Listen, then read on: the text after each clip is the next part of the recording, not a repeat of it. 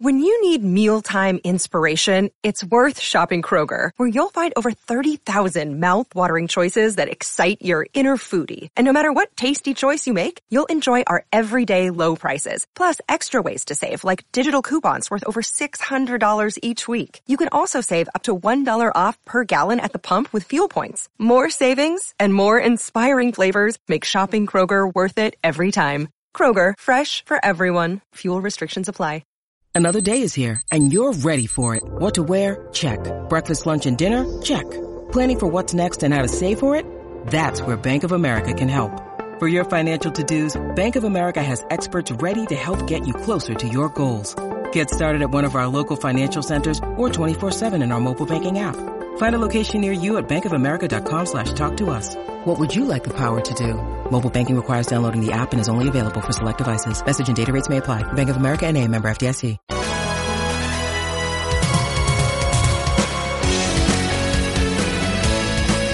Today is Sunday, December 20th, 2015. I am Larry H. Russell, and this is Celtics Beat being presented today by Linda and Tick IQ. TIQ IQ already has the cheapest tickets for all Boston sports, and now with their mobile app, you can save 10% more on tickets to any live event.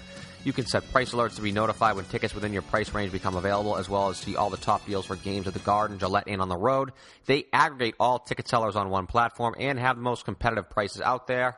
Head to the Apple App Store now to download the Tick IQ app and start saving today. That is TIQ IQ. Use the promo code BOSTON for 10% off your first purchase.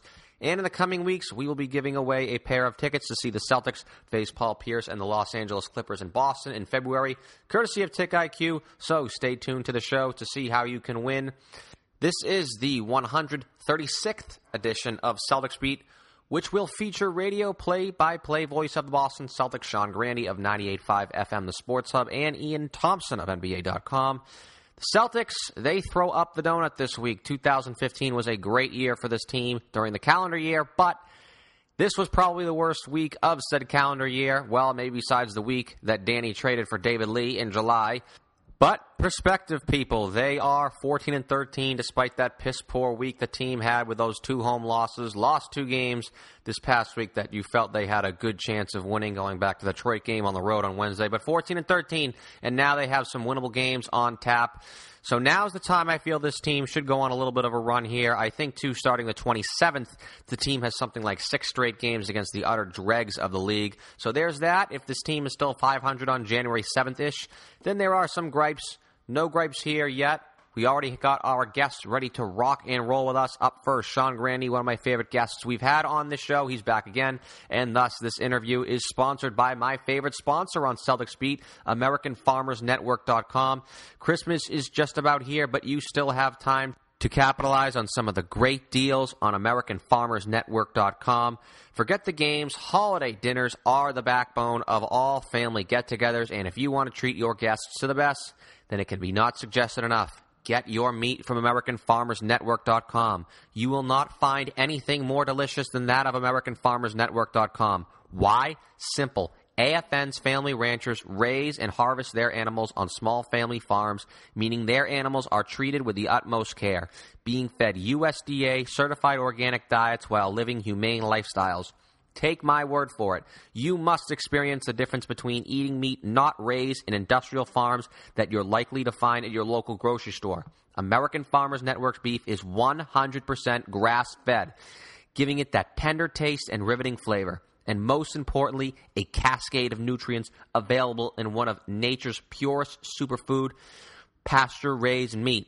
Don't wait long. Holiday sales are taking place now on AmericanFarmersNetwork.com. And here's to good health, and here's to our guest, Sean Grandy, radio play-by-play voice of the Boston Celtics. Sean, I said this in the opening, the team had a great year during the calendar year of 2015, but what in the blue hell happened this past week? Yeah, it was a rough stretch. I think that it's a very strange time. You know, as we're talking now, the Celtics, a game over 500, a lot of those close games that got away early coming back to bite them. I don't think this week, you know, you lose to Golden State, you lose to Cleveland, you certainly can live with that, especially with the bounce-back win in Charlotte. In between, the Detroit game is one of those crazy games that, you know, is going to happen. But in the big picture, here the Celtics are out of the playoffs in the Eastern Conference with a over 500 record and a scoring differential that is far better than their record. They're still, I think, around in the top 10 probably in terms of scoring differential, yet 10th place in the Eastern Conference. Last year, 10th in the Eastern Conference was 21st in scoring differential, which gives you an indication of the turnaround. But I think the body of work for the Celtics has been better than I expected. The record is about what I expected. I think also, too, that it has to really to do with the schedule. I mean, now the Celtics schedule, I think they have some tricky games coming up this week. They were in Charlotte again. They were in Detroit again.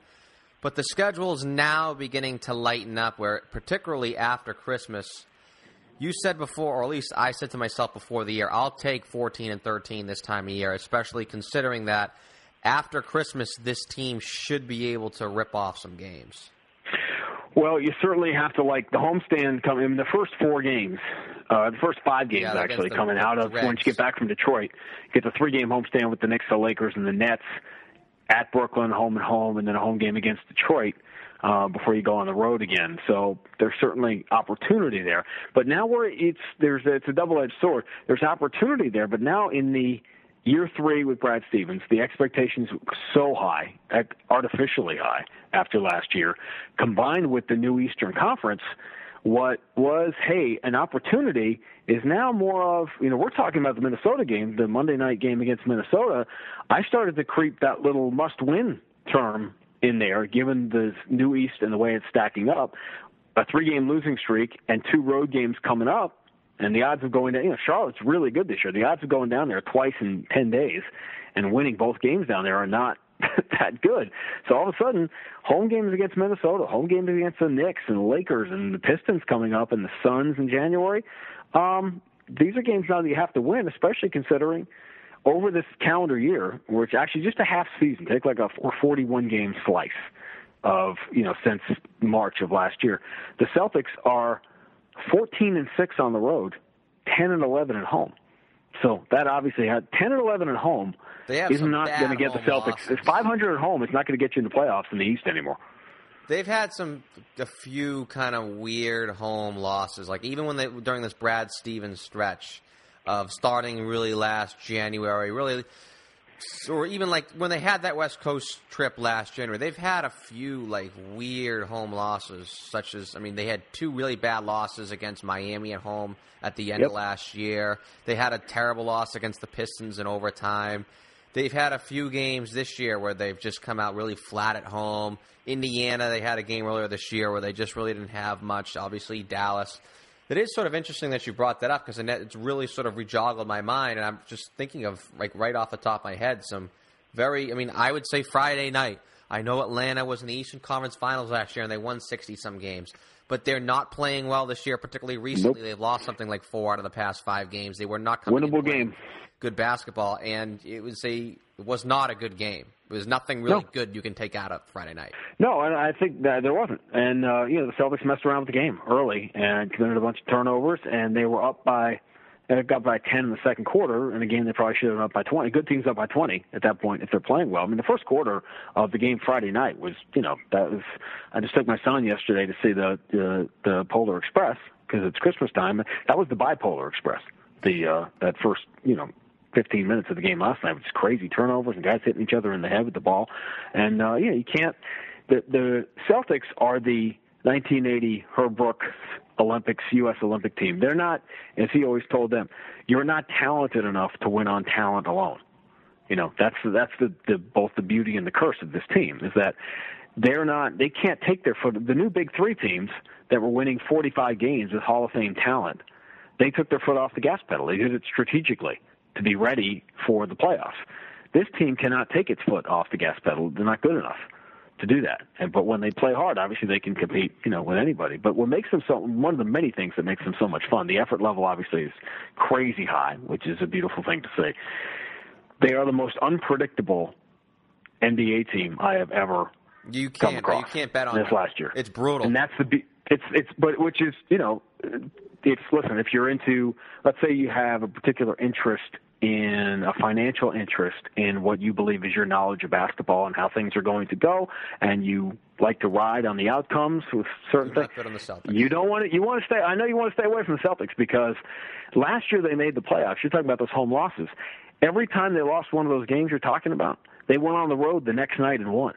I can't tell you how many times I gave Max a little, off-the-air throat slash, meaning no way the playoffs are happening.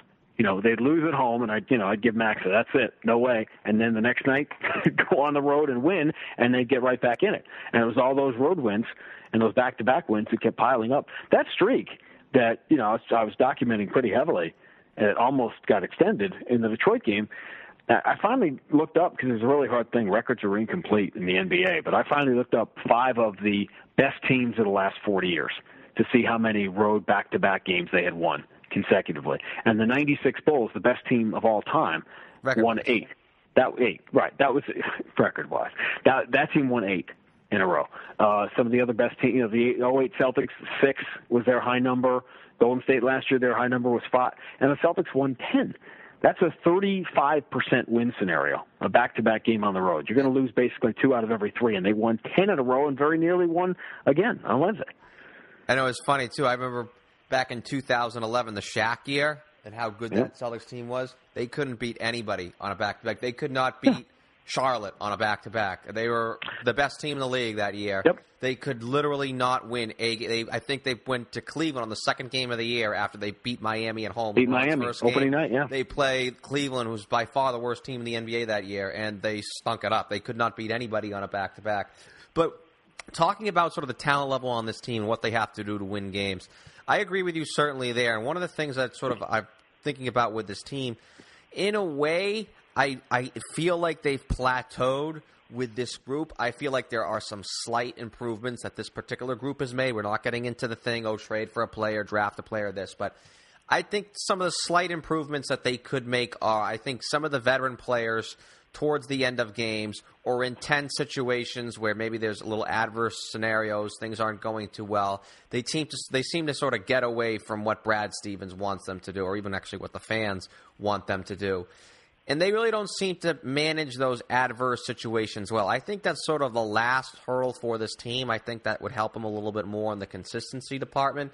But how big do you think how much of an impact could that have? Is that a trivial impact, or could that really add, say, 5 to 6 wins for this team for this season? I think that's a pretty advanced analysis and very realistic. Another way to phrase it is end of games go a lot better when you've got LeBron James or Kevin Durant or somebody like that to finish the game for you. Without a superstar player, you're really hurt in 2 situations. You're hurt at the end of games when you need a big play, or you need a call, or you need something, and obviously you're hurt in the playoffs. That's the difference between the Celtics as a regular season team and being the best team, or one of the best teams, if not the best in the NBA, 4 through 10 on your roster, is awesome in the regular season until you get into the playoffs, and your 1 through 3 is going against the 1 through 3 on the other side. That's LeBron, Kyrie, and Kevin Love. So that, I think some of it is a roster composition, not through anybody's fault. It's just that, Danny Ainge has acquired the best possible players he can acquire, much to the chagrin of some people who didn't want the team to win as many games as they did last year. But it's the fortunate and unfortunate reality of having a team that is without that quote-unquote star player. Although, it's funny, Max and I were talking about this week. We've got to sit down and kind of draw out the 12 or 13 guys. I'm not sure. I can't really see Isaiah getting left off the All-Star team right now, the way it's going. We're another, whatever we are, a month, 4 to 6 weeks away from, a lot of things can happen. And another thing that we're talking about, you're saying, well, there's something missing. There is something missing from the Celtics right now. His name is Marcus Smart. And that's very significant. Max and I, again, talked about this last night. You can go for a short period of time. You can go for a few games without a key component.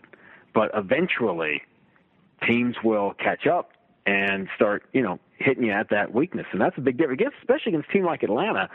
Look at the games, the 2 games that Atlanta beat the Celtics and the 1 game that they didn't. Marcus Smart not only was involved in the game that they won, he played a very significant role in stopping Kyle Korver. And it's you're asking Isaiah Thomas to guard Jeff Teague. He did a much better job last night, and obviously it was Schroeder that was the difference in the game. But we said the beauty of the Celtics at the start of the year is you could lose one guy and get away with it because there isn't that key component. But you don't want to lose one of your key guys for a long period of time, and whether it's Isaiah or Marcus Smart. I'd say that's a pretty good way to put it as well. But even as much as negative as we are about this team sort of at this very moment, I still feel like you mentioned the point differential and everything, and it still feels like while we've never, as well as this team has played under Brad Stevens, outside of, I think they were 7-1 in April last year, they've never really been able to string together like a run, like winning 12 out of 14 or something like that. And every time they get one or two nice wins on the road, it goes back to what we said earlier, what you brought up as well. They suffer like a bad home loss. They've never been able to put together a run. I'm getting the sense that there is going to be, in the near future, particularly with this crappy schedule coming up, that this team should be able to string together something and get that first real run of the last year and a half, which is what we've been expecting with this, as well as the team's been playing with Brad. Yeah, I think it's possible. I look at the Celtics roster, and I'm not sure I see a team that's going to win 12 out of 14 games. Just, again, the schedule is going to play out the way it's a very strange schedule to try to piece together, because you can say, well, they've played constantly playing teams with a winning record, but I know it's a weird league. The new NBA, so most of the teams are going to have a winning record. So that's going to be a misleading stat when you see it. It's like, oh, this is so many games against the team with a winning record. You got 10 teams in the East, and I'm not sure what it looks like today, but another 6 or 7 probably in the West. It was one team in the playoffs just in the West. Right, you're right, in the West. And it's funny, I haven't heard anybody in the West complain about the conferences thing. I know. Thank God. Yeah, that's gone away, hasn't it? That haven't gone heard away much of that. Good. And that's, it is, listen, we have two, let's say Cleveland and Oklahoma City are in the conversation just for the sake of it. So we've got, what's happened this year is we've got 4 runaway teams at the top. We've got 3 or 4 runaway teams at the bottom, and everybody else is largely interchangeable. I haven't seen enough. I've watched a little of Phoenix and a little of Denver, but not enough to get a real feel for our Charlotte and Indiana and Boston. Are they really significantly better than Phoenix and Denver and those teams? They might be. I just don't, I'm not comfortable enough yet. I haven't seen enough of those teams to decide that. I think you'll see teams drop off a little bit, Minnesota, but I think the East, it's not going to be as insane as it is right now with two or three games separating 2 through 10. It'll separate, but not that dramatically. And I think the 10th place team could be at 39-40 wins, where the Celtics were last year. And I'll go back to something I said on opening night when I was asked to try to evaluate the big picture, because everybody wants to take the next step forward. And okay, you went to the playoffs last year, so you had to win a round in the playoffs this year. I said, you know what? There's a couple things that can happen here. The Celtics could win 42 games this year, be improved, suffer some injuries, lose a lot of close games, which is what's happened here, have a much better year, and in a fluke miss the playoffs on a tiebreaker or by a game, but still could be better off as a franchise. Or option 2, they could win 43, 44, 45 games, maybe more, end up in the opposite bracket of Cleveland, and win 2 rounds in the playoffs. I know. And you may not, and who got you there? Is it Amir Johnson and David Lee? Sean, the way it looks right now. It all hinges on the Nets pick. How we look at this franchise on May 22nd, and I just use that day because May 22nd, 2007, but how we look at this franchise at the end of May in June all hinges on the Nets pick. Let's say behind door number 1 is you miss the playoffs, 39 wins, but the Nets get the first pick. And then door number 2 is 46 wins. You win a round in the playoffs. You go 6 games in the second round. Door number 1, we're having a parade in the streets. Yeah, it's funny how it works, and I think there's too much. Listen, I've been around this too long. It's also the reality, unfortunately. It is, and I know you get obsessed with. We're going to see, Karl Anthony Towns on Monday night and Andrew Wiggins, and these are our top picks. Okay, how long is it going to be until they are ready? There's a gap. There are very few players. There are very few LeBrons. And by the way, Kevin Durant. Talk about Kevin Durant and Dirk Nowitzki. 2 guys who came into the NBA and were so atrocious defensively their first couple of years, they were liabilities to their team. They're obviously going to be Hall of Famers, but, boy, there's that gap. Even when Westbrook came in the league, it took a couple of years. So if the Celtics landed Ben Simmons, this could be that's a generational talent. But I think that Celtic fans are the last ones that need reminding. If the Nets end up with the worst record in the NBA, which they won't, which they won't anyway, let's say they did end up with the worst record, they'd have a 25% chance. The odds of the Nets pick, and this is going to harsh everybody's mellow, and it's a buzzkill thing to say, and it's stabbing in the dark at math. But I believe the odds of the Nets pick, as we talk today, being the number one pick in the draft, are under 10%. So think about that when people say, I'd never give up that Nets pick for this player or that player. Okay, that's because in your mind you've made up your mind that you're getting Ben Simmons somehow. But at the same time, and this is a good transition to another topic, at the same time, there seems to be nobody on the horizon whatsoever. Like, there's no one at all that could potentially be on the trade market that you could say, yeah, this guy, like, there's no Garnett 07 out there. There's no Pau Gasol 2008 out there. There's no Chris Paul. There's no one who could potentially be like that out there. Well, there are guys. I don't know how out they're going to be. I think everybody will be monitoring Anthony Davis' situation in New Orleans. I agree with that. The question on the floor is, and again, all we do, it's a very human nature thing to do. We look back at what the last thing to happen was and think it's going to happen that way again. And I think a lot of people got caught up in this notion that Danny was somehow going to be able to package all the players again and do this Kevin Love, Rondo thing. Back 2 years ago, when people were actually under the delusion that Rondo could be a part of a championship game. It's all going to happen again. They'll get Carmelo and Kevin Love. And I was guilty of it, too, because I think people had started thinking the other way. And I was, during that first Brad Stevens year, I was saying, wait a minute, there's the game, everything is still in play. But that was a once-in-a-generation confluence of events and a certain player being available. My question, it's a rhetorical one, is, and it has nothing to do with the history and the banners and whatever, because for the next guy that comes, if there is that next guy, it's not about Havlicek and Kuzi and it's about Pierce and Garnett and Rondo and Ray Allen and Doc Rivers.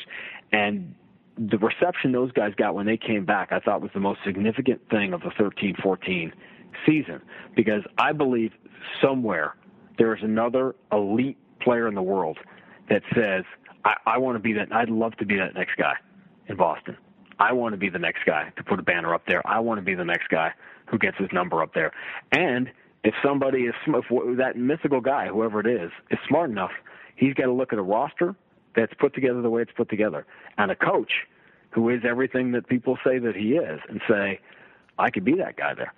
And when it comes down to, hey, I want to play, I play for the money, or I want to live in Miami, okay, that's great. But if guys really want to win, you're a superstar player and you want to win, and you're looking for the right city, where it's a great city to win, a core roster that could help you win, and a coach on the rise who could help you win, who's ahead of Boston on that list? Well, feel free to pass this podcast along to Kevin Durant when he comes here next month, and you can say that to him. Exactly. That's going to be, and by the way, obviously Washington thing, that's going to be, I think they come pretty late in the year. So that'll probably, that's going to be a thing. That's like March, middle of March. So write that down. That'll be a thing. I'm discussing it on this week's show with Unfiltered. I actually I did a little man on the street segment regarding Kevin Durant in Boston. Yeah. But I mean, I discussed that as well. Yeah, the Lakers stink. The Wizards stink. Obviously, that LaMarcus Aldridge thing was devastating to the Lakers. Not just that they didn't get him, but how he came out publicly, because that would just put a voice and a face to what everybody has been thinking all along, which is that the Lakers aren't the Lakers anymore. Well, I mean, and what really hurt them with Kobe, keeping Kobe, is that a lot of guys didn't want to go there because Kobe was still there. That they don't want, still Kobe's team. People have this obscene perception that the Lakers are just go get whatever. I'm going to say this a little on Unfiltered. Only two of the top 25 players in NBA history, Shaq and LeBron, have changed teams via free agency during their prime. And everybody thinks, the Lakers, they'll just add someone. The Lakers have always been competitive. They've never really been in a situation where they have been this bad in their entire time in Los Angeles. So now we'll see. I mean, the Knicks have never really just been adding players. I mean, their top free agent signings are like Allen Houston, Amare, Larry Johnson. So I think the Lakers are sort of in that situation themselves. I don't think any of these top talents are going to be banging down the door to play for them. Last question. You know how everybody will make a bold prediction and nobody ever admits when they were wrong, or they never follow up saying, hey, I said that and it didn't happen. I really thought my wild card, I thought LeBron would actually stay in Miami. But my wild card for LeBron, my wild card for any of these guys, by the way, Anthony Davis, this thing that I'm talking about when I talk about teams, places you'd want to go, the one wild card for me, and this is elite of the elite, it's why I thought LeBron actually would consider it, because there is one thing available in the NBA that can put you on a different plateau that can make you immortal in basketball, one thing that nobody has done in 40-plus years, and that is to win a championship in New York. I know. And that's why I wondered, that was sort of my, I know I was all alone on that island, and obviously with good reason, as it turns out, but I really thought that might be something LeBron would consider. And I think that to me, among the elite players, if I was of that mindset, if I was an elite player in the NBA and I was thinking about not money, but my legacy and winning and where I would want to win, none of these guys that's immortality. None of these guys seem to grasp. Like, it's funny. If you ask the average NBA fan, no one could probably tell you when the last time the Knicks have won the championship, 1973. Yep. And in reality, that's one of the most horrifying title droughts in all of sports when you consider how much basketball means to New York, more so than I think than any other city in the NBA. Got to ask you this real quick. There are some trade rumors that were reported that weren't even trade rumors this past week. There were actually people's ideas on websites. I'm not even going to get into that. But do you think this team could use a shakeup at all in any way? I know at this time last year they needed the shakeup. They got the shakeup. Do you think this team could possibly trim a little fat? I think that would be ideal for Brad Stevens. I think no coach really – it's nice to have depth, and it's nice to have that game the other night where you can throw Zeller and Jerebko in to hack Andre Drummond, and then they end up having a good game and almost give you a chance to steal it. But, in a perfect world, you would prefer to have that. I think the thing is, if you're not giving up 2 or 3 players to dramatically improve your roster and get a star player or a high-level player, you're almost better off, having the depth as long as you've got a good locker room and a strong locker room where you can manage it. I think a deal is going to be made. If Danny makes a deal, it's going to be like an Isaiah Thomas deal that incrementally makes you better or sets up the next, everything. You can't really argue much with anything the Celtics have done. They put themselves in position for that Grand Slam. They put themselves in that spot. The count's 3-0, but is anyone going to pitch to them? Is anyone going to put one over the plate? That's the question, because you can't make. It's like, hey, I want to hit a 3-run home run at the plate, but I can't make the pitcher. He may walk me. He may not want to throw me a strike. And obviously in 2007, there's a big fat one over the plate, and Danny was ready to capitalize on it. The situation is there again. But is anyone going to want to make that trade? I can tell you this: there are GMs that are reticent now to deal with Danny. It's what happens. That's the downside of making good deal after good deal. Mike Gorman, not just Garnett, but you have a chance. The Nets deal could turn out to be one of the greatest deals in NBA history by the time it's all said and done. So there are teams, I'm sure, that are going to be a little bit reticent. Look at the Rondo thing last year. That's a 30 for 30 a year ago. What if I told you the Celtics would trade Rajon Rondo for Jay Crowder and far and away get the better of the deal? Nobody would. That was, people went crazy a year ago because nobody really wanted to believe. Rondo just invokes crazy emotion on both sides of the Rondo argument when, truthfully, if you have a strong opinion about when Rondo got traded, you went, thank God, that's the greatest thing that's ever happened, or I can't believe they traded Rondo, my life is over. You don't get Rondo.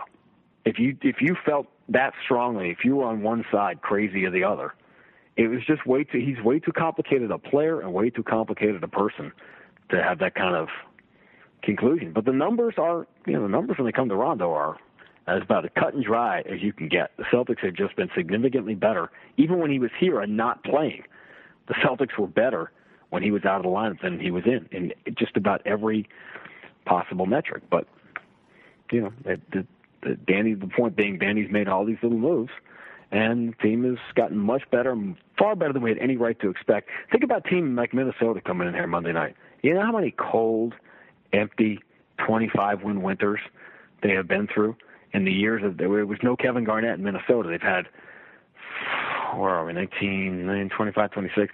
They've had about 14 or 15 years in their history without Kevin Garnett. And I think maybe once they came close to 500. Sean Grande, radio play-by-play voice for the Boston Celtics. You can follow Sean on Twitter at Sean Grande, PBP. Sean, thanks so much for stopping by once again. You got it, guys. Always a pleasure. We'll be back after a quick word with Ian Thompson of NBA.com here on Celtics Beat. Cruise back to the 80s on the first ever 80s cruise. That's right, 7 days in the most radical party to ever hit the high seas, with a totally awesome lineup of artists that define the sound of the decade. Join Huey Lewis and the News, Richard Marx, Starship, Kool and the Gang, A Flock of Seagulls, Modern English, Naked Eyes, Tiffany, Wang Chung, and Jesse's Girl, the ultimate 80s party band, and the original MTV VJs, Nina Blackwood, Mark Goodman, and Alan Hunter. As we cruise to exotic ports of call like Grand Turk, San Juan, St. Thomas, and the private island of Half Moon Cay, we're going all out by building an 80s video game arcade with Donkey Kong, Mario Brothers, and of course Pac-Man, showing movies like Ferris Bueller and Pretty in Pink, and there'll even be a VJ contest. Don't forget to pack your best 80s looks because we're having a prom night, a movie costume party, pajama party, and neon beach party. You can't miss this. Sailing from February 28th through March 6, 2016 for the most gnarly vacation ever. For more information, log on to the80scruise.com or call 844-384-8080.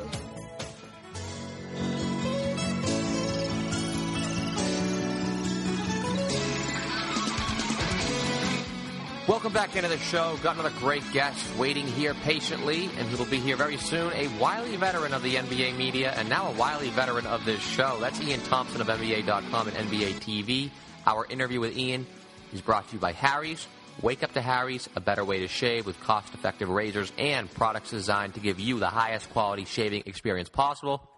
Say goodbye to money going down the drain with utterly absurd arm-and-a-leg prices for drugstore razor blades, and say hello, good morning, good afternoon, good evening, likely a good morning to the smoothest shave you will have for a minuscule fraction of the price. Not just a fraction, but a minuscule fraction of the price. Start shaving and saving today. Simply sign up for an account with Harrys.com and get a Truman set, which is Harry's starters kit, for $10. A Truman set includes a razor, shaving cream or gel, and 1 month's worth of blades for, again, all of $10. I repeat, a razor, shaving gel or cream, and 1 full month's worth of blades for $10. No tax, no shipping costs within the U.S. So I repeat, $10 by simply mentioning Celtics upon checkout. That's Celtics upon checkout. And if you do not love your first shave, return to Harrys.com for a full refund. You cannot lose here. That's Celtics for a Truman set at Harrys.com. Ian, welcome back, man. I've got to ask you, had you on a few times over the years now. Favorite discussion I've ever had with you. We are now on the cusp of 2016. Want to turn the clock back 2 years to 2014. Asked you this then, and you were sort of unsure of the direction of where the Celtics and some of their rivals were. At the time, all 4 teams were at the bottom of the league, they being the Knicks, the Lakers, the 76ers, and, of course, the Celtics. They were all fighting for the number 1 pick in that infamous 2014 draft. Here we are. We're just about here 2 years later. Now, which of those 4 teams are you most confident in that they will get back to where their fans want them to be?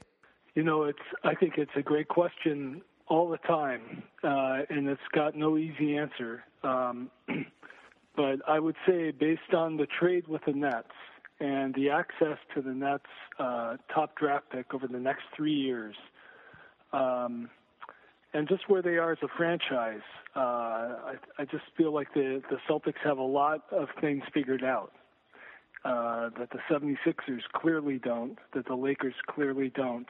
And the other one is Chicago? No, the Knicks. Oh, the Knicks. And the Knicks clearly don't. Yeah. So I just see the Celtics as being a very structured organization. Danny Ainge is the basketball guy. Brad Stevens, they love, as they should, as their coach. They feel very strongly that the future is solid with him. And they like the values of the organization. I think the fans of the Celtics feel the same way. They have a lot of young players. Is anyone on this roster right now going to become a superstar? Maybe, maybe not. But probably not. They're all they're all going. They've all improved since last season. Not all of them, but a lot of them. And you can see that. At least myself, I'll speak for myself. I can see by the end of the year, there's going to be several players on this team that are going to have more value at the end of the year than they had at the end of last year. And when you combine that with the draw of Brad Stevens, he's certainly not going to be a negative. Players are going to want to play for him. Now, will they come here for him? I don't know about that, but he's certainly not a negative as a coach might be in some other markets, some other NBA cities, big or small. And then just the fact that this trade with the Nets gives them the chance to dream of getting their hands on one or two young superstar type players, or having a pick that you could turn into a trade that would enable you to acquire one of those guys. So it's almost like they have the best of both worlds now. They can try to win games this year and try to make the playoffs and improve their team, and at the same time have this dream of winning the lottery and having access to one of the top players in the draft. So I think they're the team out of all of the four that you've mentioned here, Larry. They're the team that has the best future right now. It's not only what the Celtics are doing. Obviously, they know they have their coach. These other teams do not. They have a respectable situation, which has garnered the attention of opposing players and coaches around the league. The Knicks, the Lakers, and the Sixers do not have this, not by a long shot. So I think the Celtics, not even talking about all they've accomplished in this last year now, and again, despite the past week that they had going 0-3, it's still a good season so far and a good season at the end of the year last year as well. But despite not even what they've accomplished, they're in this spot by default, especially when comparing them to these other three situations here in Philadelphia, New York, and Los Angeles. And something that I think that's very relative to what we're discussing here is I think there's now as great of an emphasis on not just getting high draft picks, but developing the players. You see a team like Philadelphia, Ian, they're getting high draft picks, but their environment is miserable. It's Clipper-like, so you're not really seeing anybody get better down there. And it's harder than ever to make a trade now. No one's giving up anybody. Free agency has always been the great unknown. And with the Celtics having the foundation that they've coupled with coming with these next picks the next 3 years, is that not the trump card in this? Yeah, I think it's very difficult to make a trade for that great player. And usually the only time you can make a trade like that is if the player demands a trade, as Carmelo did a few years ago, or if a guy just is really down and his value is bottomed out, which is how Rondo got traded, But or he's not how that guy, though. No, but at the time there was a time when people thought he was, and it didn't pan out. And then go back to the Chris Webber trade when he bottomed out, and I would put him basically in the same. It was the same kind of dynamic as with Rondo, except in Chris Webber's trade, he did come back up again, and he lifted that Sacramento Kings franchise up into a contender. So that's the way. And so I guess I'm pointing out that those kinds of trades are gambles. You don't really know what you're going to get. Are you going to get Rondo, or are you going to get the Chris Webber that helped turn Sacramento into really one of the memorable teams of the last 20 years. So, but your point's well taken. It's going to be very hard to make that kind of trade, especially over the next few years, because the TV money, as we all know, is going to go up like crazy over the next 2 summers. And so the normal concerns of finances and the salary cap and the luxury tax, those are going to go out the window for most teams over the next couple of years. Every team, whether they've been smart with their budget or not, they are going to have cap space now. And so that motivation for trading a player that used to exist because you didn't want to pay him or you couldn't afford him or you'd spend too much on other guys, well, that's not going to be available to the Celtics now as a motivator to get teams to trade with them. So that's one of the reasons why I agree with you that the draft picks are just an amazing asset for the Celtics to have. The Nets draft picks, I say, and so their process, and I think this is what we talked about last time we spoke, Larry, that it's going to be an internally driven thing. They're just going to keep trying to build up their team within and improve the players within on a daily basis. That's right in Brad Stevens' wheelhouse. He's great at that, along with a lot of other things. And that's just where they're going. And it's not a bad plan. And when you compare to the other teams you mentioned, it's a really solid plan. It's a plan that should inspire some faith. It's a plan. It's a plan. I'm not sure, obviously, teams like Philadelphia or the Lakers really have much of a plan outside of throwing mud up against the wall and seeing if it sticks. Hey, one of these high draft choices, maybe they'll work out. But I think now... You know what, though, Larry? I would say Philadelphia definitely has a plan. I mean, they absolutely have a plan. And the one you could criticize them for holding to their plan too devoutly.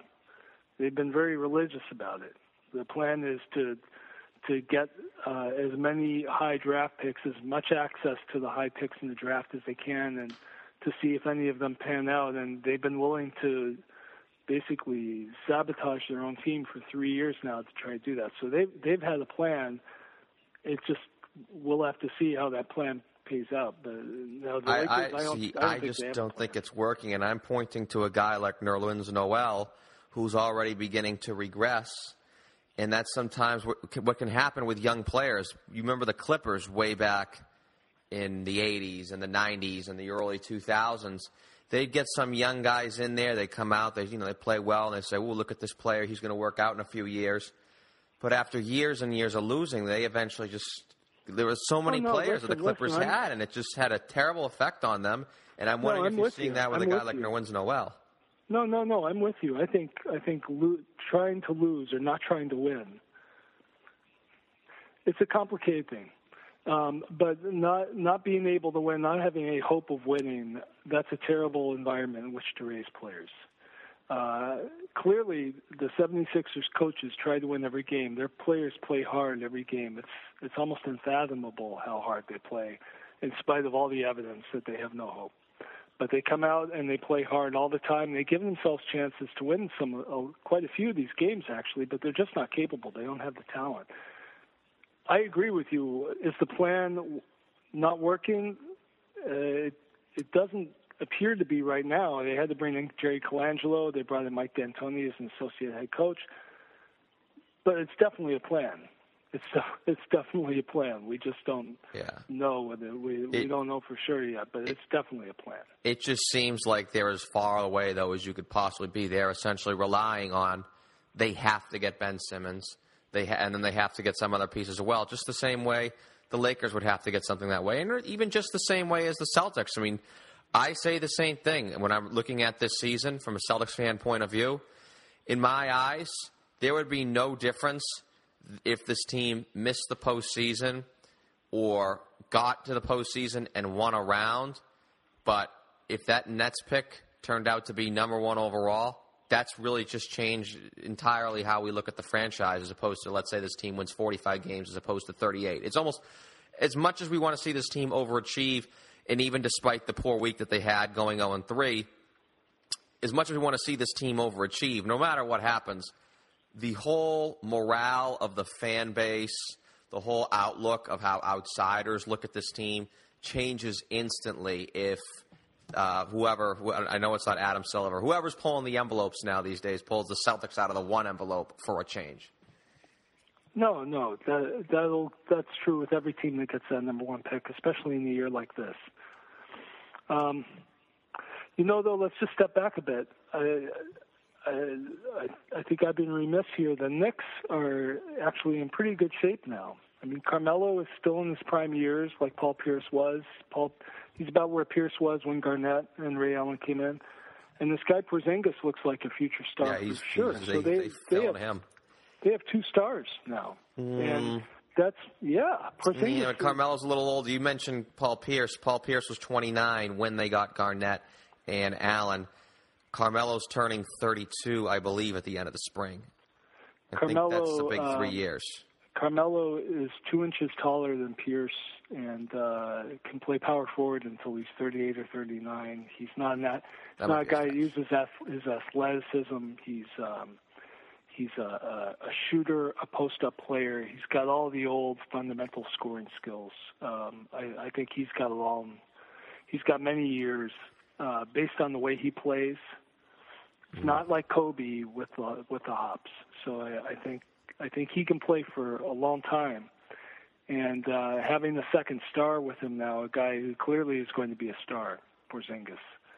That puts them on a different level than they were just a year ago. So, there's no question they're in better shape. But if you're talking about Carmelo's future, I mean, I can count the guys on one hand who were elite players in the NBA at 34, 35 years old. I think Jordan, Karl Malone, John Stockton was very good as well, but Kareem, obviously. But I think that's just about it. Playing at a very high level in the NBA past your early 30s is it's 0.0001%. Yeah, Steve Nash. There's quite a few you're right. actually Nash in this modern era. These are Things just have changed. We're Things just have changed. naming singular individuals of the thousands of people that have played the game. We'll see. I think the way he plays is different from these other guys. He's not an athletic-based player. He's a skills-based player, and he's got the size and the strength to back it up. But we'll see. Say you are Danny Ainge. Would you actually? This has come up a lot with me. A lot of people have asked this to me. I've sort of shot it down. I've actually always been a fan of Carmelo, and I would all be for the Celtics trading for a 28-year-old Carmelo Anthony. But he's not 28; he's 32. Would you actually have any interest, from a Celtics point of view, in adding Carmelo Anthony to this team, knowing that this team's pretty much primary goal towards taking a next step, as Danny Ainge just said this past week on radio, is to get a go-to wing scorer, quote-unquote. Obviously, you've spoken pretty highly of Carmelo at 31, going on 32 years old. Do you think that's something the Celtics should sort of explore this trade season, if there is ever that out there? Oh, I'm sure, but what would you have to give up? And I don't the think Nets it would pick be you would not do, right? You would not do the Nets pick. Well, I just don't know. It would all depend on what Danny thinks of that pick. You are, Danny. No. I'm never going to pretend to be that, because I just think it's wrong for guys in my position to try to imagine, especially in the draft, what someone like Danny Ainge should do. I mean, when I think about all the money and time that these teams invest in getting to know these young players, and then someone like me second guesses it, I've never felt comfortable with that I could have any kind of the insight. I mean, these teams hire private investigators now to find out about the top players, and they look into the psychology of the players, and they talk to everybody who ever knew them. And the brain doctor. Yeah, all of that. So I'm not going. And there's been years when Danny thought Rondo was one of the top 3 picks in that draft, and he went 21st. And the years that Rondo had with the Celtics proved that Danny was right on that. So does Danny think that this guy Simmons is the real deal?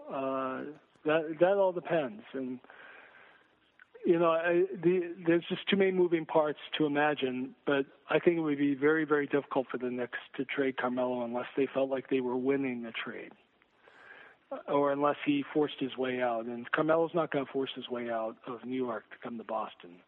And they, after all they gave up and all the grief they've taken for making the trade for Carmelo, they're not going to give him up now unless they feel like they're winning the trade, and you'd have to give up too much to get him. But I do like him a lot, an awful lot. I do see a lot of similarities between him and Pierce, and I think that he's unusual in this era of NBA players.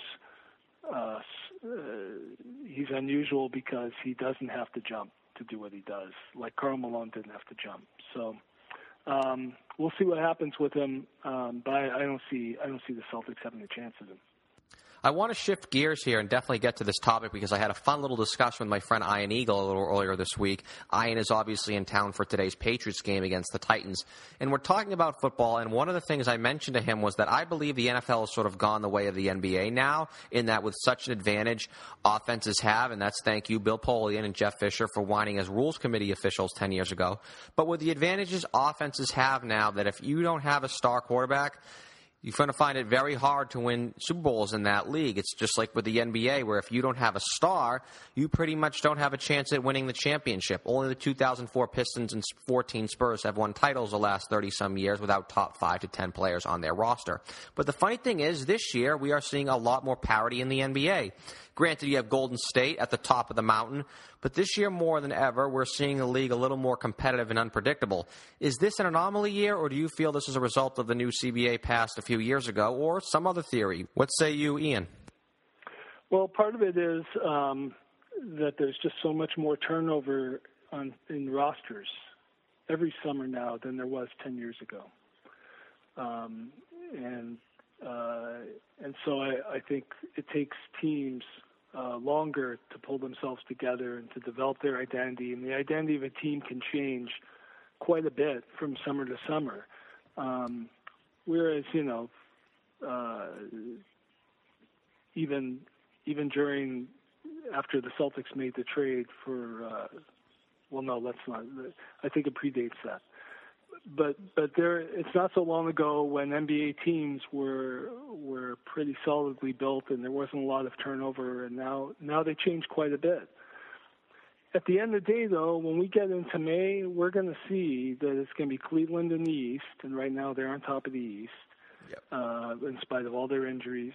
And it's going to be Golden State or San Antonio. Those are going to be the two favorites in the West if they're healthy.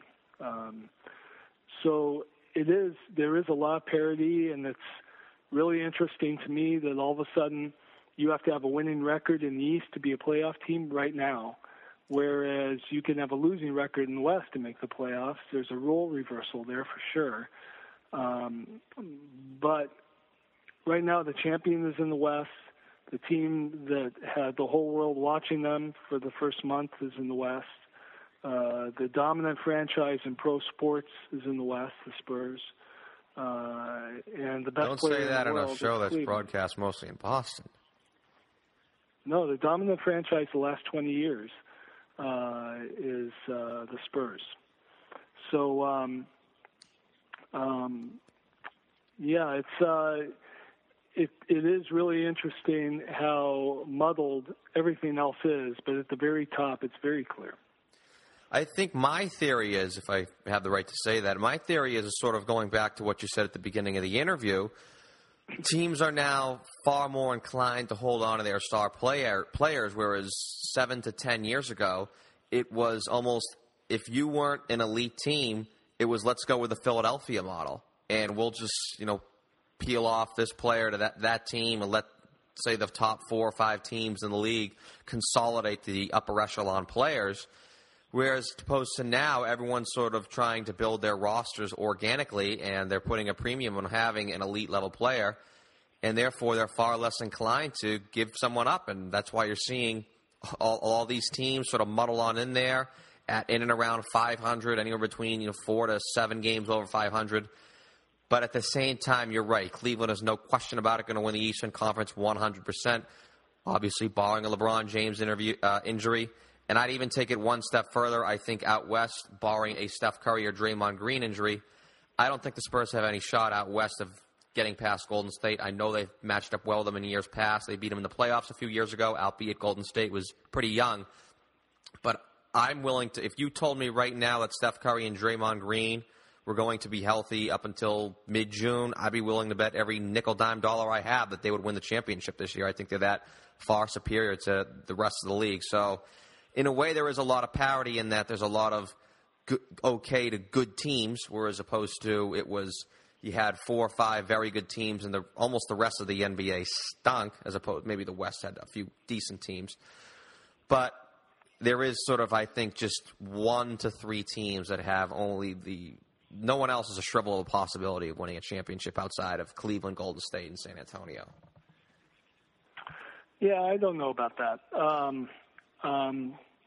Those are the three teams for sure: Cleveland, Golden State, and San Antonio. But it's a long year. Trades can happen. Injuries are definitely going to happen. Right. Obviously, besides injuries. I do think the Spurs would be right there with the Warriors in the playoff series, in the 7-game series. The Warriors are a spectacular regular season team and a very good playoff team. But you saw last year that they were a different team in the playoffs. They struggled some because in the 7-game series, teams were able to match up with them better. It wasn't an anomaly playing the Warriors in the playoffs. You changed the way you played to suit them, which you can't do during the regular season. And you saw that Curry and the Warriors struggled at times against these old-fashioned big, strong lineups, defensive lineups from Memphis or from Cleveland. And if Kyrie Irving hadn't got hurt, I think there's a very, very good chance that Cleveland would have held on to their lead and won that series last year. So it would have changed everything we're talking about now. But, on the issue of parity, Larry, I think also this goes back to the lockout a few years ago. And a goal of that lockout from the owner's point of view was to create some parity and to prevent teams from prevent all of the great players from going to a few teams, and to sort of spread the wealth around. And I think that's exactly what you're seeing happen, that there's more access, not to the elite talent, but to the lesser tiers of talent among all the teams, and every team has some players now. Maybe not LeBron or Steph Curry level players, but every team has a guy or a couple of guys to look out for now. So it's not the NFL model, but it's more like the NFL than it ever was. Ian Thompson, NBA.com. Ian, going to let you have the last word right there because we can leave it where both you and I agree. We all recall during that lockout, it's December 2015, so let's take the time machine back to December 2011. You saw the Charlottes and these other cities doing everything in their power not to have teams in major markets load up with other team stars. That's why that Chris Paul trade went up in flames. And hello, Los Angeles Lakers, they are at the bottom of the NBA right now, especially with the 76ers not even qualifying as an NBA team. But yes, NBA now, there are an array of teams that think they're in a great spot. Not just the Celtics, and I know Celtics Nation, and I feel this way too. They feel their organization is in a great place, but so does a lot of other teams and a lot of other teams' fans. It's just going to be about who gets that stroke of luck, be it in the immediate future or in the distant future. Obviously, the Celtics have created maybe a few more avenues. They've increased their odds in so many other aspects as opposed to other teams. But, hey, we'll find out more and more as each passing day goes on. And I'm also staying with that as well, too. Golden State, that mortal lock to win the championship this year, pending health. But that's a good way to finish the show. That's going to do it for this week's edition of Celtics Beat. Music for Celtics Beat was provided by Will Rock, Chuck Dietz, Project R, and Steph Legrateau. Be sure to follow us on social media. Our Twitter handle is Celtics_Beat. That's at Celtics_Beat. And you can like Celtics Beat on CLNS Radio on Facebook to keep up with the show at Facebook.com/CelticsBeat, as well as Google+, Celtics Beat on CLNS. Love to thank our guests, radio play-by-play voice for the Boston Celtics, Sean Grande of 98.5 The Sports Hub FM here in Boston, as well as veteran NBA scribe Ian Thompson of NBA.com, and of course our sponsors, Linda, Tick IQ, American Farmers Network, and Harry's for making this all possible. For our staff writer, Eddie Santiago, program director, Nick Gelso, and myself, the executive producer and host of Celtics Beat, I am Larry H. Russell. See you once again next Sunday with another edition of Celtics Beat, powered by CLNS Radio.